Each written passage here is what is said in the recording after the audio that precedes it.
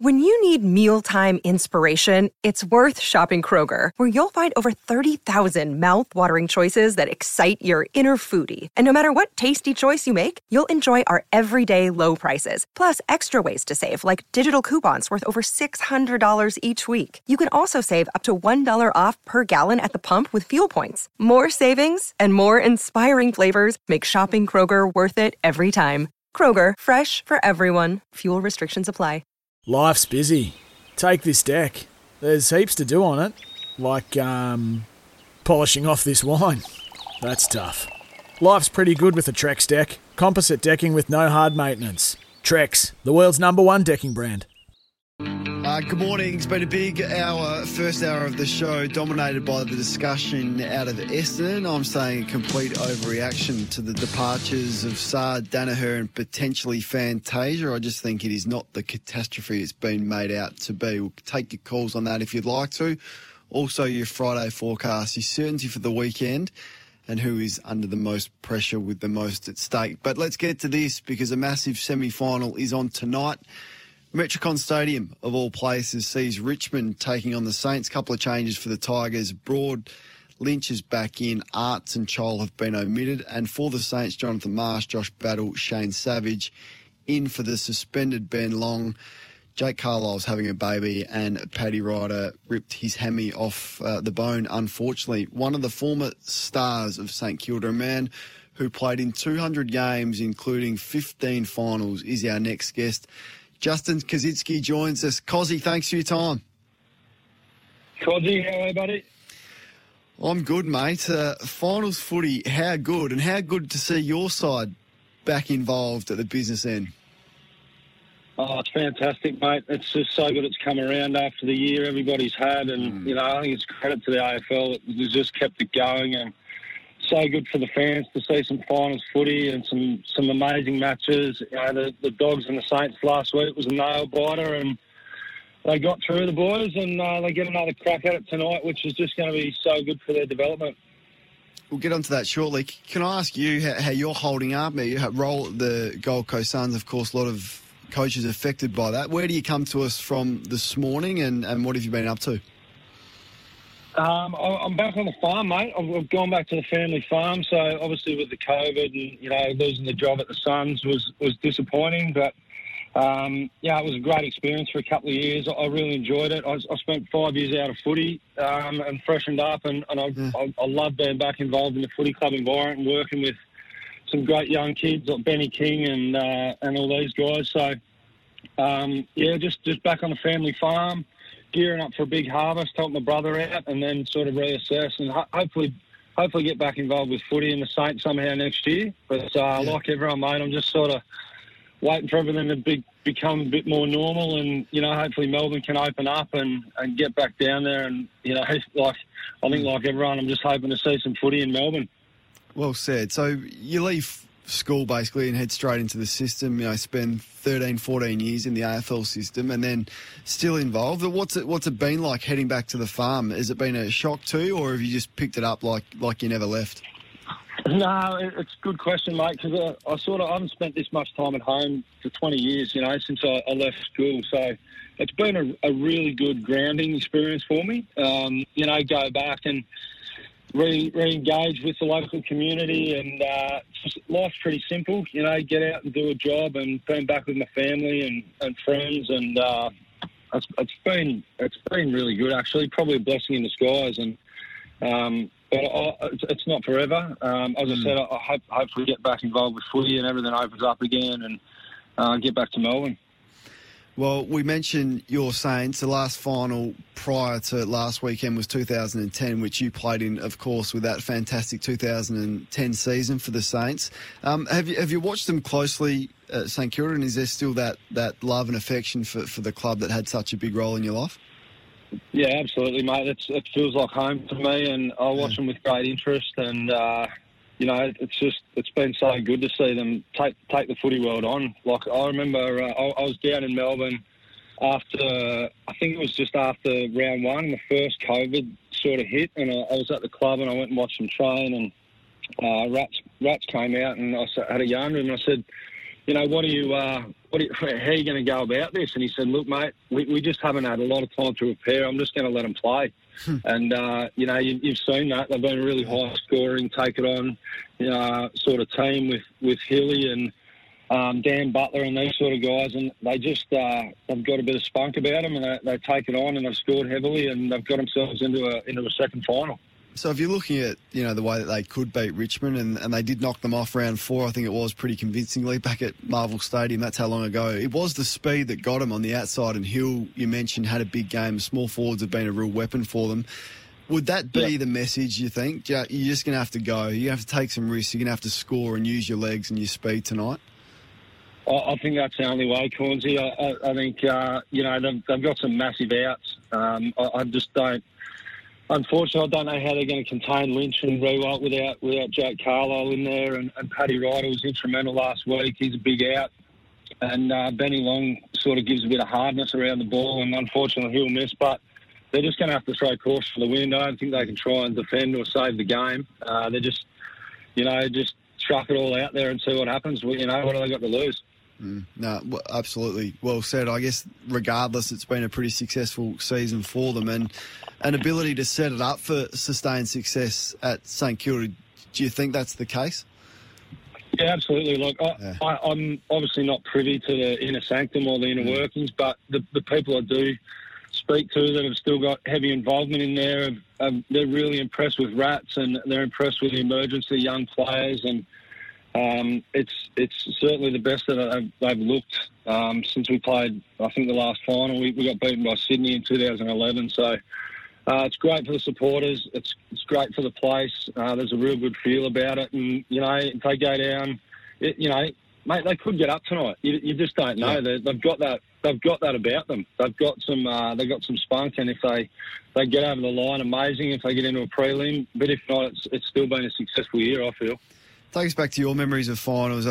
We both involved in a pretty high, intense 2004 prelim final at Adelaide at Footy Park that could have gone either way. Your memories of playing, I mentioned you played in 15 of them and some big games.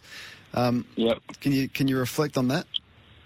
Yeah, of that 04 prelim, mate, that obviously we played in. My memories of it, that we got off to a cracking start, and Big Fraser kicked his 100th, and everyone everyone come onto the ground, and I just remember all the boys was like telling supporters to get off the ground, get off, we got the momentum, we're up and about, and it halted it, and you guys got back in, and then it was a war of attrition, wasn't it? And then, we were in it. I think from memory, Wangers might have just kicked one from the boundary, or he kicked something pretty special and put you guys in front late in the game, and it went down to the wire, and it's always good to be involved in those sort of games. And then I guess the heartbreak of 2010, I know you've spoken about it a lot, but how often would you reflect on that, or is it something that you just put to the back of your mind? Oh, mate, it is heartbreaking. Like, don't get me wrong. It's you've played and lose a grand final, and there's no worse feeling really as a footballer. And the 2010 the draw, I'm really grateful that I got to be a part of that. And then it not going our way, but that game was just so intense. And you think of Gardy going down before half time, and I got to play in the ruck and watch firsthand Lenny throw himself on the ball like he was throwing himself on it like hand grenades, and one of Norm Smith, and what a bizarre feeling, mate, when 100,000 people standing out of their chairs at the top of their voice, you can hardly hear yourself think, and then the siren goes and it's dead silence, and you're just thinking to yourself, wow, I think we've got to come back and do this all again. And it's just like, it's a bizarre feeling, but really proud to have played in it, and grateful, and there's always something missing that we didn't get one. Justin Kaczynski, former St Kilda legend, joining us ahead of their their semi-final against Richmond tonight. So premiership teams catch up regularly, 10 years, 5 years, whatever it is. Is there a core group of you guys that still catch up and reflect and stay in touch? Yeah, we've got a really strong group. We're all on a text message together, about 30 of us, and we have a catch up every year. That even Rossi's involved in the coaching staff, and we get 30 or 40 every year. We've sort of had it prelim Friday every year. We've caught up at the pub and had a feed, and like a great reunion. Like, the great thing, Cornsey, is that we didn't win a flag, but the respect that everybody's got for that era and that team. And the thing that with those grand finals, we can, we lost to Geelong by a kick and then drew one. So you couldn't get much closer. And the respect that everyone, that they gave it all, and we threw the kitchen sink at it, is still there. There's no animosity. There's no blame games like you should have done this, you should have done that, when you sort of sometimes see with grand final losses. But it is a really tight group and lifelong mates. And, as you know, footy clubs are so great to have. Now in retired life, it's still good to have those connections. How good's that? How have you enjoyed that man Ross Lyons' work in the media, and do you think you could or should coach again? Oh, mate, I love him. He's obviously, sometimes he can be a polarising person, but, he wound us up to run through brick walls, that bloke, and he was just so passionate and loyal to his players, and, he got us going, and we, the boys still speak regularly. He comes over and we go out for a feed, and he's so funny. I reckon he's the funniest man alive in the media, and I think he's a brilliant coach. He's a very intelligent man. He's a very good motivator. And I'd love to see him get another gig, absolutely. So would I. You can speak pretty closely about the Paddy McCartan situation. News that he wants to return, Cozzy. Obviously, there's some bridges that he needs to cross for that to make it happen. You had a really nasty one and a couple of others that have been well documented in relation to concussion. Is there any advice you would give him? And I guess how tricky is the situation for the AFL and also for Paddy and his family to come back and put yourself at risk again? Yeah, it's a tough one, and I've got to be really careful because I'm not privy to what's going on with him and the medical advice that he's getting and his family or whatever. But, from the outside, I'd really encourage him. If he's had this long out and he hasn't felt right at some stage, he's still a young man, and I'd really encourage him just to, life is very long, and footy's only a small part of your life, and, brain injuries are... they can be cut. They're pretty terrible later in life, and I'm experiencing that firsthand. So I'd really encourage him to make a really intelligent decision and not go on. So you still do suffer some symptoms. Can you tell us what they are and how much they impact your life? Yeah. Look, I've got really bad memory loss sometimes, and I can have mood swings and some really bad moods and down times, and I've got no doubt it's from the concussions. I certainly feel after the G hit 06, I changed as a person. I really reckon it affected my personality, and I've really got to watch myself and be careful what I'm doing, and really work on myself, and no doubt it's had a big impact. Have the AFL supported you enough in that, and also the Players Association? Yeah, look, the Players Association have been great. There's obviously some work going on behind the scenes, and we sort of saw the breakthrough with Sean Smith, and I don't know how far that's going to go, but and it was well documented that Spud was suffering some brain injury or some post stress from that sort of stuff. So. It's really concerning later in life that these, that players, it's not so much now, and that's what Paddy will be looking at. He might feel fresh and fine now, but it's the long-term impact, and, some of the guys that have had some big knocks into their 40s and 50s, and, I'm certainly concerned about that. The older I get, the more, or the worse it's going to get. But, it's just an ongoing thing, isn't it?